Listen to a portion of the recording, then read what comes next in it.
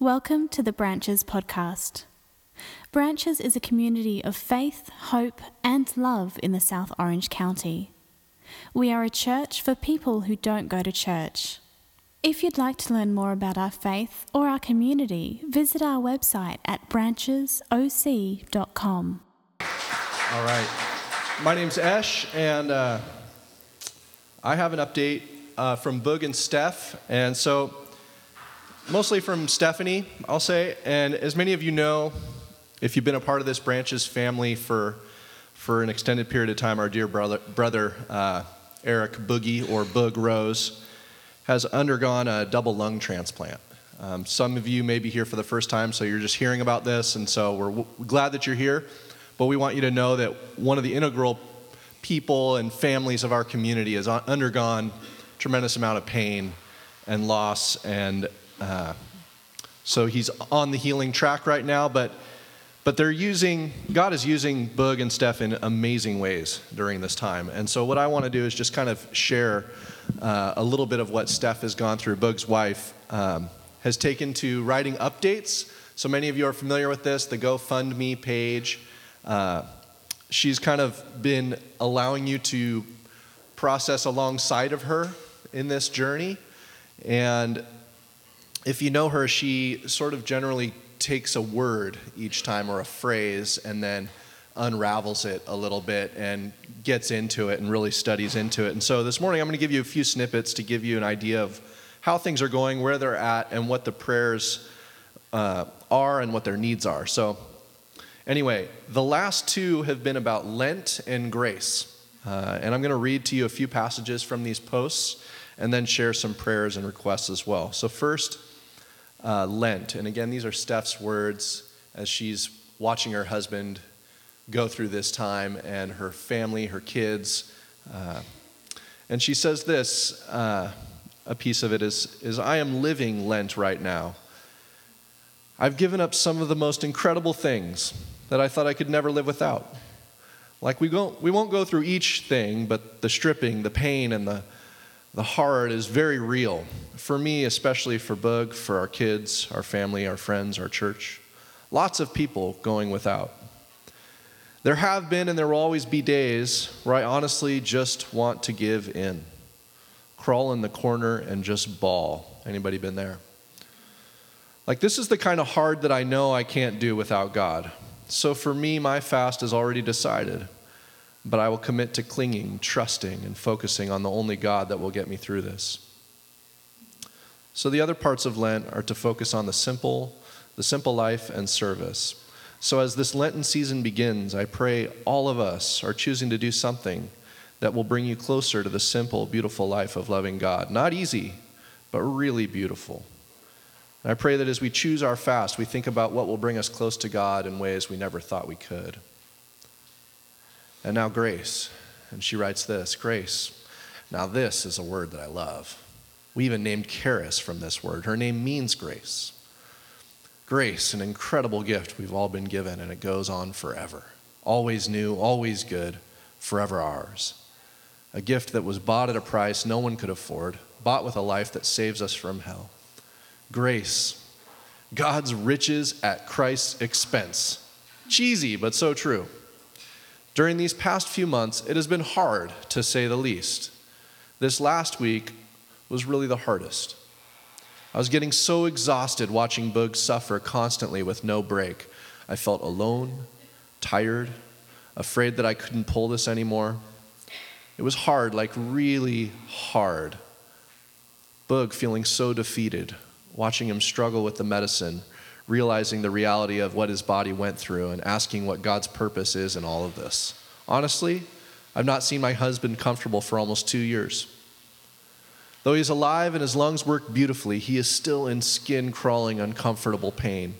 Hard, frustrating, and dealing with the possibility that this is how it could be forever. The reality of what our new normal could be was very overwhelming. I wanted my husband back, and he wanted his life back. I wanted my life back. Hard. What the heck does grace have to do with all this? That's what I was asking. And then I was so gently led to that cheesy acronym that I learned in junior high: God's riches at Christ's expense. Grace. Riches? I lifted up my head and began to look around me and see all the incredible things God has given us during this time. I began to think about my childhood dreams of living in LA amongst the movie star life. Cheesy, but real. I seriously see someone famous every day. Awesome. I've been able to do things here in LA during this time that are like bucket list cool things. Grace. I've seen my kids grow to become strong, different kids, like they're better because of this. We have incredible friends and family that would sacrifice everything to serve our family. I've seen strangers in town that have told me their lives have been changed because of our situation. Doctors and nurses claiming that they watched a miracle. We lived a true miracle. Amazing.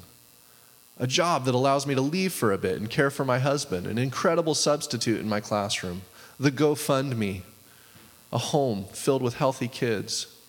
Boog has doctors that care, like really care. Grace, good, necessary grace. Sufficient, enough, all we need kind of grace. Amidst the suffering, the hell, and the hard, God's perfect grace shows up. And we realize that we are rich in a way that no money can buy. We are rich with a God who has given us everything, and it is sufficient. It is all we need at the perfect time in all circumstances. Grace. Grace is not earned or only for the sinners or the righteous. And she quotes Ephesians 2:8, "For it is by grace you have been saved through faith, and this is not of yourselves. It is a gift from God." Grace is a gift for all of us, and it is sufficient. All we need, all the time. And here are just a couple praises that Steph shares. Lord, thank you so much for your grace in our life. Thank you for your power in our weakness. Thank you so much for our community, our family, our dear friends. We are blessed beyond measure. Thank you for giving us something to hold on to in you. Thank you for getting us through the hard times and for the even harder times now. We love you and are so grateful for Easter and this season. And then I have some prayer requests of hers as well that are shared on the site. And if you would just bow your heads and pray along with me. Just turn your hearts towards the Lord and think of Boog, think of Steph, think of their kids, think of those that are caring for their kids, and all of those that are helping through this time. Please, Lord, show Boog why he is going through this. Please, Lord, encourage him. Take away this pain. Give him rest so he can fight and get strong to get well. Lord, please remind us of this temporary pain for your glory and get us home to our kids soon. God, we lift up Boog and his healing. May he feel, see, and understand your grace in incredible ways right now, right here. God, please continue to use us and open doors to do whatever it takes to glorify you. And finally, Lord, I pray that anyone that reads this, sees this, hears about this, comes to you through this, would accept your incredible grace. Please let them see you and the incredible riches you have for us. Amen. What a testimony to the character of Boog and Steph and their family. This is raw, and I kind of left out some of the more colorful pieces. But you can read them, and I suggest that you do. I do that out of respect and reverence for those of you that are here to worship. But the reality is sometimes there's a loss in covering over the colorful stuff and leaving it out. Because this is not meant to be a place where we gussy ourselves up and look all nice and try to make ourselves look good and perfect and without problems and without struggles and without, if there is a place where you ought to be able to bring the colorful and the hurt and the pain, it ought to be here, amen? It ought to be in this kind of place, in this kind of setting. But for the sake of younger ears, there is such a thing as innocence, and we'll spare it for as long as we can. So, would you now turn and greet some of your friends and neighbors that are here? Good morning, good morning. Go ahead and find your seats. If I could have the ushers come up and grab some of these Bibles here and pass them out to those that need them. Go ahead and grab your seats. Again, ushers, if you guys could come up and pass out some Bibles, that'd be great. We're going to be in John chapter 5 this morning, so if you have a Bible, please turn, scroll, or click to John chapter 5. It's towards the back of the Bible. Matthew, Mark, Luke, John, the New Testament, the New Covenant. You guys hear me okay? Cool. So this morning's sermon, I would love to say that they're all my ideas, but I love to share my ideas, which usually come from other great minds. So I'll be drawing from this book, The Spiritual Disciplines Handbook, a book by N.T. Wright that I think Michael touched on it, John for Everyone. These are great little commentaries. The Great Divorce by C.S. Lewis, the Bible, of course, and my friends Bart Tarman and Chris Pritchett. So I'll keep these up here, and actually I'm going to use these two today. So we've been in this series, Hold Your Questions, and questions are great things. Really good. Questions are often a lot better than answers because they take you deeper and deeper. And so for this season, we've decided to hold our questions, not get rid of them, not discard them, but hold them. And we're going to take some questions from the Scripture, and particularly from Jesus, because sometimes it's good to hear what he might ask of us, and that we might be drawn into a deeper relationship with him. So, John chapter 5, I'm going to get right into it. And this is, in a lot of churches, they read the Scripture first, and generally this is the most unfamiliar part to you and to me. It was like the actual words of Scripture, the ideas that are in here that are the most unfamiliar to me, so you should start with a story and then make it all make sense into the Scripture. But we're going to work backwards a little bit today, so you're going to have to hang in there with me. It's going to get real familiar and understandable at the end. But we're going to start out kind of weird. Like we're talking about the Middle East, Jerusalem, a thing called the Sheep Gate, and pools and porticos and weird things like that. All very unfamiliar to us, right? But we'll get there. We're gonna understand it.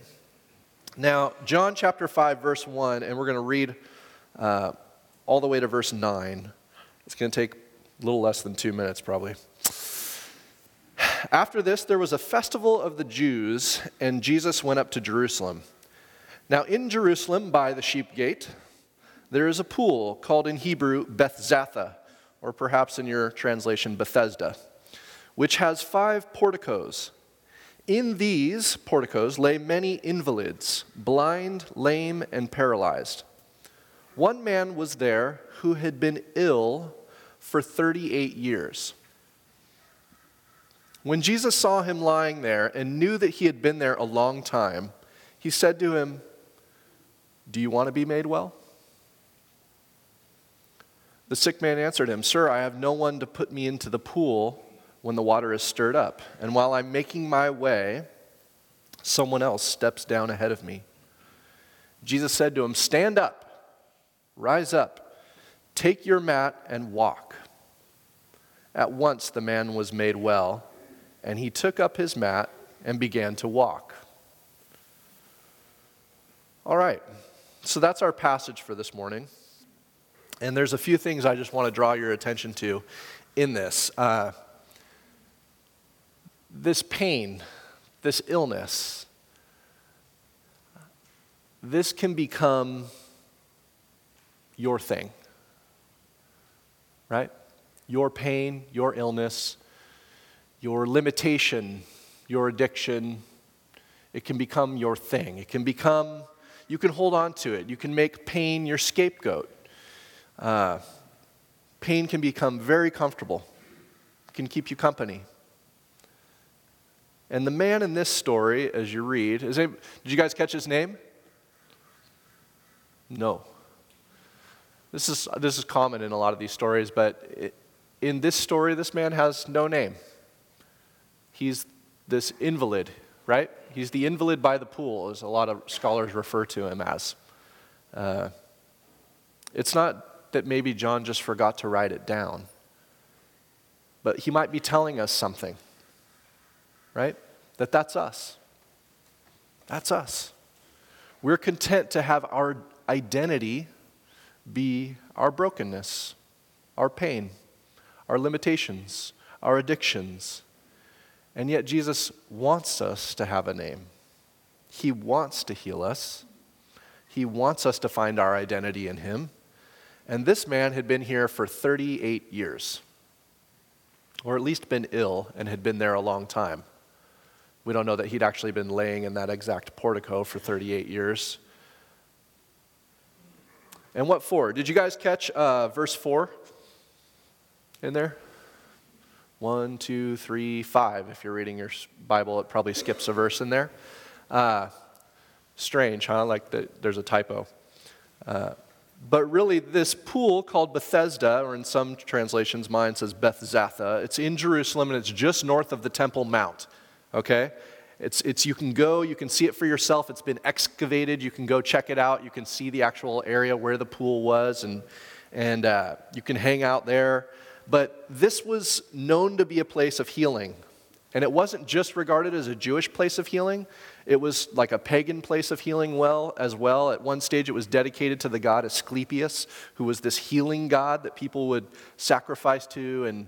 But the legend has it of this pool is that an angel would come down and stir the waters. Nobody would see this, but there would be sort of like this bubbling of the waters.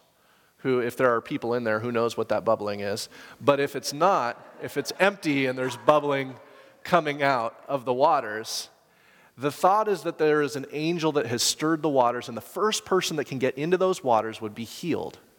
That was the legend. So an angel, in verse 4, what it used to say in some texts is, for an angel of the Lord, in verse 4, went down at certain seasons into the pool and stirred up the water.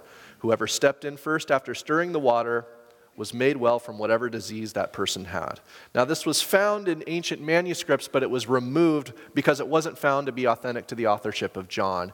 It wasn't in the oldest, most reliable manuscripts that we had of John. So, apparently, Jesus is cruising by this pool. And he sees this man. And this man, I'm guessing, was probably a paraplegic. He just could not move. He was somehow paralyzed, couldn't walk. And for 38 years, he's been ill.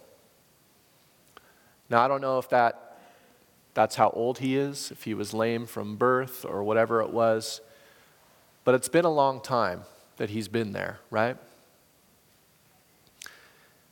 And Jesus says to this man, do you want to be made well? Do you want to get well? And he doesn't answer, does he? No, he starts in on, whenever the waters are stirred, I can't get down there because I have no one to put me in the water. Someone always steps down ahead of me. So this is this guy's plan for healing, right?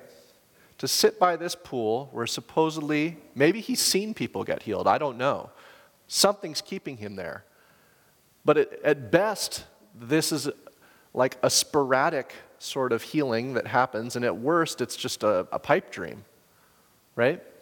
But this is what this guy is committed to. I'm going to sit here in this place, and maybe I'll see the waters get stirred, and I'll be able to get into the pool and get healed. But that doesn't seem to be the case. 38 years of trying the same thing. Apparently, and I'm just guessing, this guy had driven everyone away from him, right? He has no one. No one. Now just think of someone in your life who you love that is sick or invalid, and there's a pool that when the waters are stirred, if you put them in it, they could be healed. Wouldn't you be there for that person? So this person has no one. And I would submit to you that we can be like this.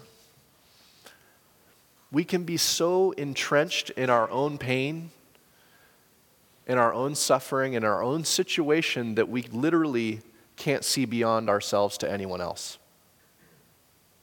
And you know people like this.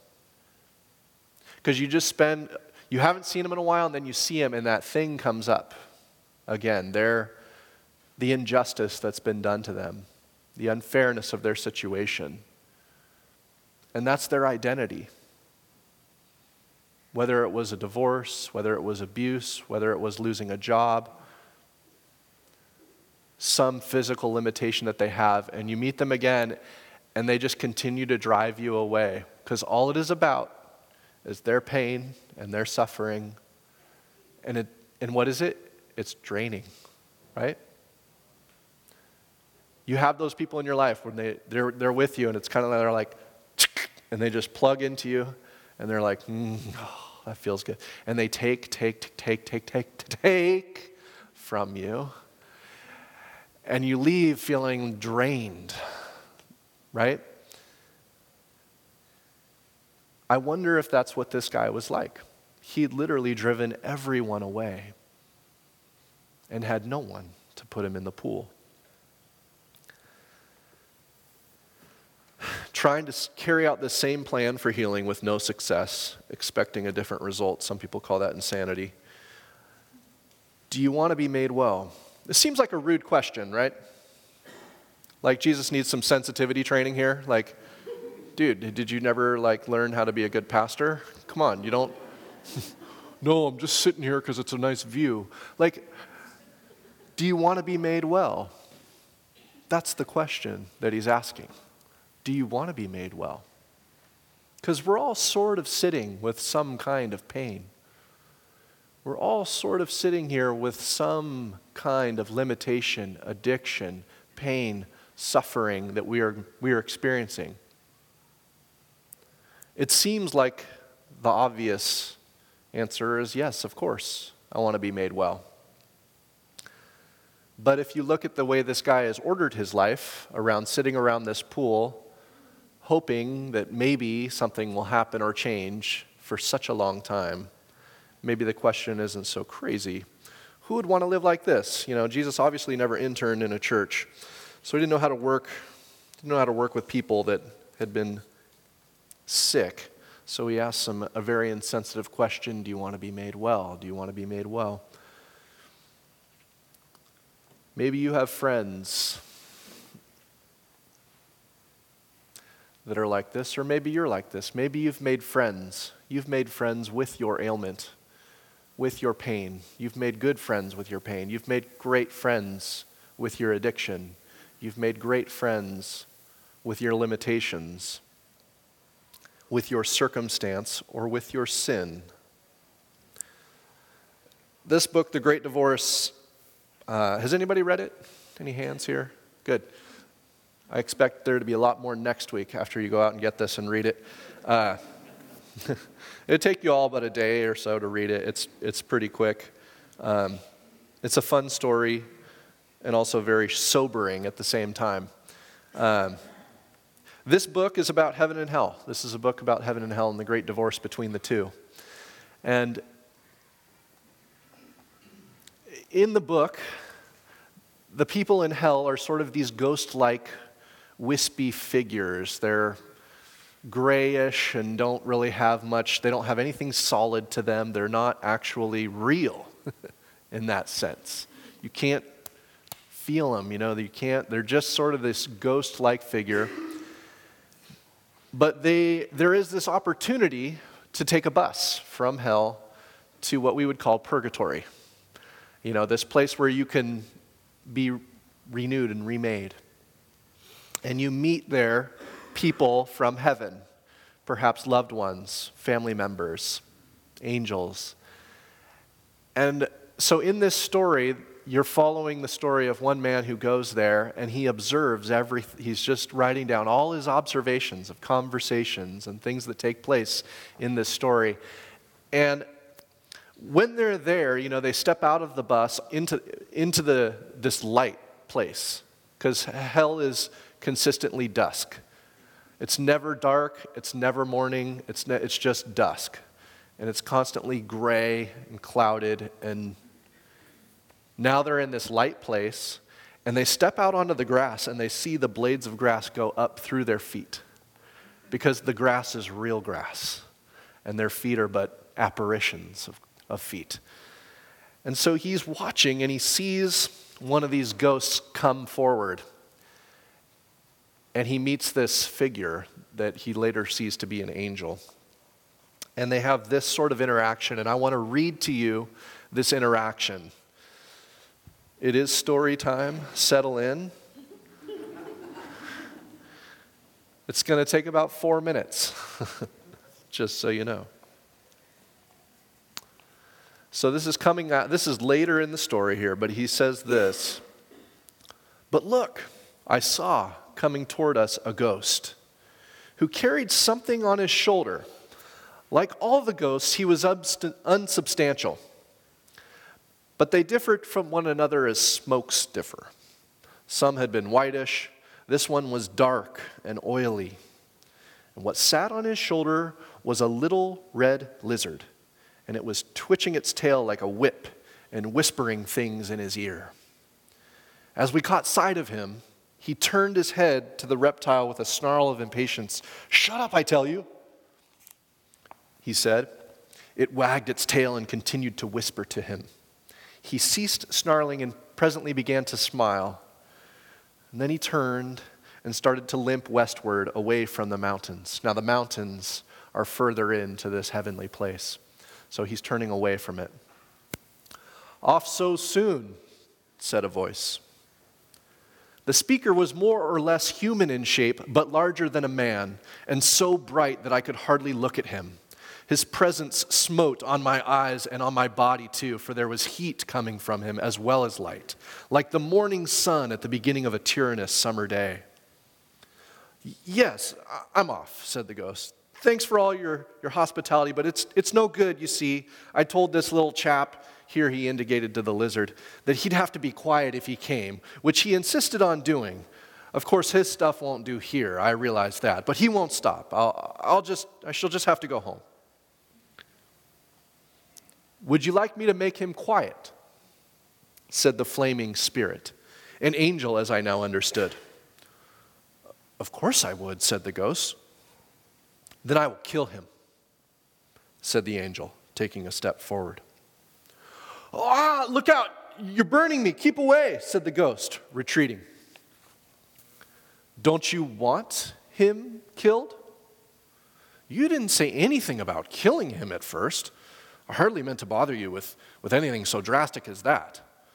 "It's the only way," said the angel, whose burning hands were now very close to the lizard. "Shall I kill it?" Well, that's a further question. I'm quite open to consider it, but it's a new point, isn't it? I mean, for the moment, I was only thinking about silencing it because up here, well, it's so damn embarrassing. May I kill it? Well, there's time to discuss that later. There is no time. May I kill it? Please, I never meant to be such a nuisance. Please, really, don't bother. Look, it's gone to sleep of its own accord. I'm sure it'll be all right now. Thanks ever so much. May I kill it? Honestly, I don't think there's the slightest necessity for that. I'm sure I shall be able to keep it in order now. I think the gradual process would be far better than killing it. The gradual process is of no use at all. Don't you think so? Well, I think, I'll think over what you've said very carefully. I honestly will. In fact, I'd let you kill it now, but as a matter of fact, I'm not feeling frightfully well today. It would be most silly to do it now. I need to be in good health for the operation. Some other day, perhaps. There is no other day. All days are present now. Get back, you're burning me. How can I tell you to kill it? You'd kill me if you did. It is not so. Why? You're hurting me now. I never said it wouldn't hurt you. I said it wouldn't kill you. Oh, I know, you think I'm a coward, but it isn't that, really it isn't. I say, let me run back to tonight's bus and get an opinion from my own doctor, and I'll come the first moment I can. This moment contains all moments. Why are you torturing me? You're jeering at me. How can I let you tear me in pieces? If you wanted to help me, why didn't you kill the damn thing without asking me before I knew? It'd be all over by now if you had. I cannot kill it against your will. It is impossible. Have I your permission? The angel's hands were almost closed on the lizard, but not quite, and then the lizard began chattering to the ghost so loud that even I could hear what it was saying. Be careful, it said. He can do what he says. He can kill me. One fatal word from you, and he will. Then you'll be without me forever and ever. It's not natural. How could you live? You'd be only a sort of a ghost, not a real man as you are now. He doesn't understand. He's only a cold, bloodless, abstract thing. It may be natural for him, but it isn't for us. Yes, I know there'll be no real pleasures. I know there are no real pleasures now, only dreams. But aren't they better than nothing? And I'll be so good. I admit I've sometimes gone too far in the past, but I promise I won't do it again. I'll give you nothing but really nice dreams, all sweet and fresh and almost innocent. You might say quite innocent. Have I your permission? Said the angel to the ghost. I know it will kill me. It won't. But supposing it did, you're right. It would be better to be dead than to live with this creature. Then may I?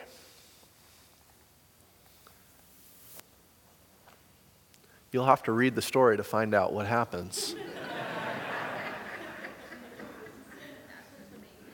But isn't that us?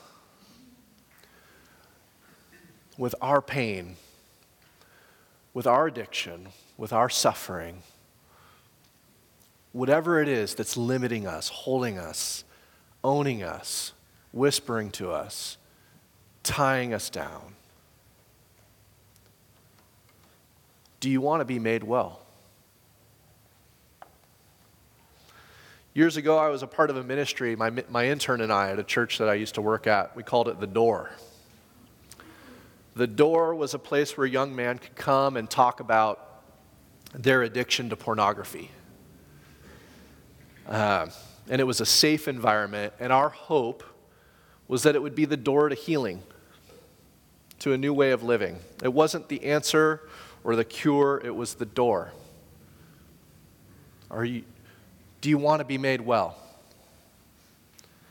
And in this place, young men would talk about how their iPad or their iPhone or their computer or their laptop, their smartphone was such a source of pain and frustration.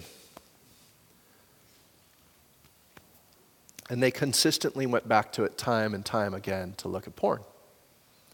And I would ask them, is it worth it? Do you want to be made well? Is it worth it to have your iPhone if it means you will have this pornography in your pocket? Or your iPad? Or your laptop? If you could trade your iPhone for freedom from this addiction, would you do it? Hands down, 100% of them said yes. 99% of them kept their phones, their iPads, and their computers. One out of all the guys gave me his laptop, gave me his phone, gave me his iPad, gave me his iPod. And I held those in a safe deposit box until he was ready to receive them back. And then I also put all kinds of limitations on them and codes that only I could hold. I took the internet off, he couldn't download anything. To him, he wanted to be made well. Do you want to get well? I think for Jesus, as he's walking by, because some of us don't. Do you even want to get well? I think that's enough for him. If you just want to get well. We're so comfortable with our sin, and we're not really sure we want to kill it. because we've listened to this lie that it's what defines us. Like that lizard, then you wouldn't really be a man without me. You wouldn't be you if you didn't have this. And the thing about Jesus is he often asks us to cooperate with him in the miracle of our own healing. Work with me here, guys. Right? A blind man, he has to go wash his mud from his eyes in the pool of Siloam. You can read about it in John 9. He has to participate in his own healing. And then here, this man has to get up and walk even though he hadn't in 38 years.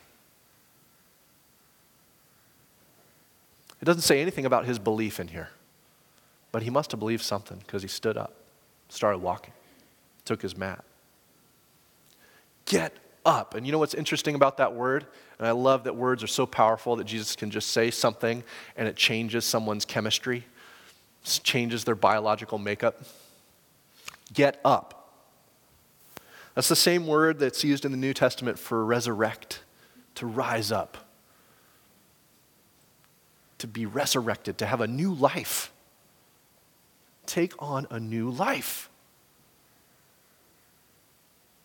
The Apostle John, he writes, same writer in a letter, 1 John chapter 3. He says, see how very much the Father loves us, for he calls us his children, and that is what we are. You're not defined by your sin. You are not defined by your illnesses. You are not defined by your success. You are not defined by your possessions, by your relationships, by your athletic ability. Whether you can't walk or whether you're a healthy cross-fitting person. Those things do not define you. They simply do not. Your identity is in Jesus alone as his child, and that is untouchable. Do you want to get well? Or do you want to lay around and make excuses and remain nameless like this man? Franciscan priest Richard Rory says, pain that is not transformed is transmitted. It's a good one to write down. Pain that is not transformed is transmitted. Untransformed pain leaks onto other people. We kick the dog, we yell at the kids, we oversleep, we overeat, or numb ourselves with TV, but the pain is still there. Do you want to be made well?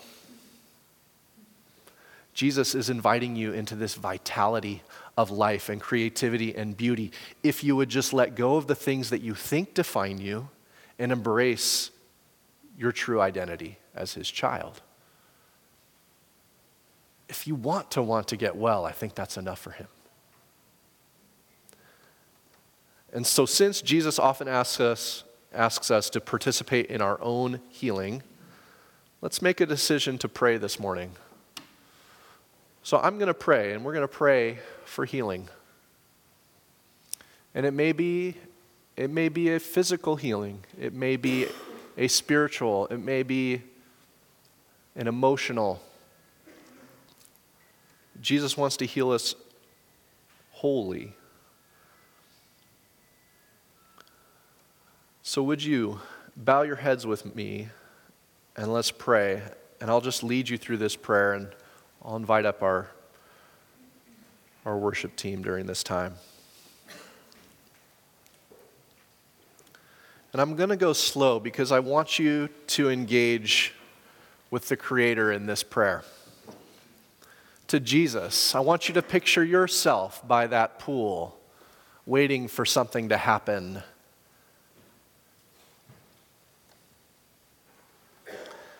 So Lord, would you now bring to our minds a wound that needs healing?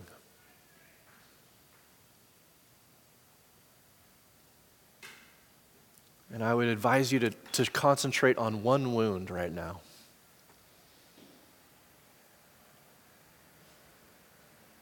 Lord, would you show us if this particular wound is the one we have grown comfortable with and allowed to define us in some way?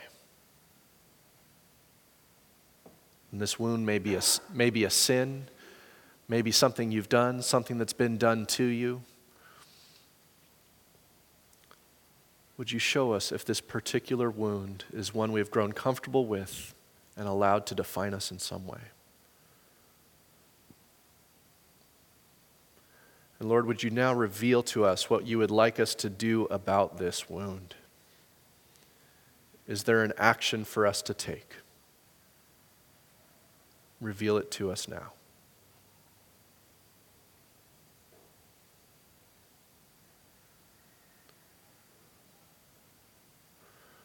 Lord, help us to trust you,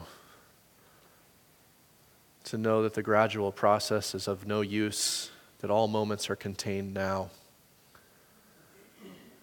that this is a chance to rise up, to be resurrected, to be made new, right here, right now.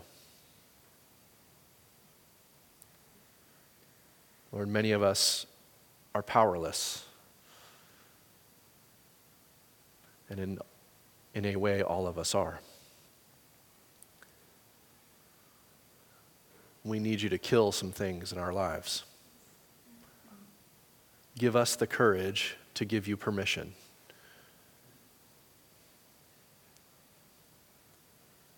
Give us the courage to take the necessary steps.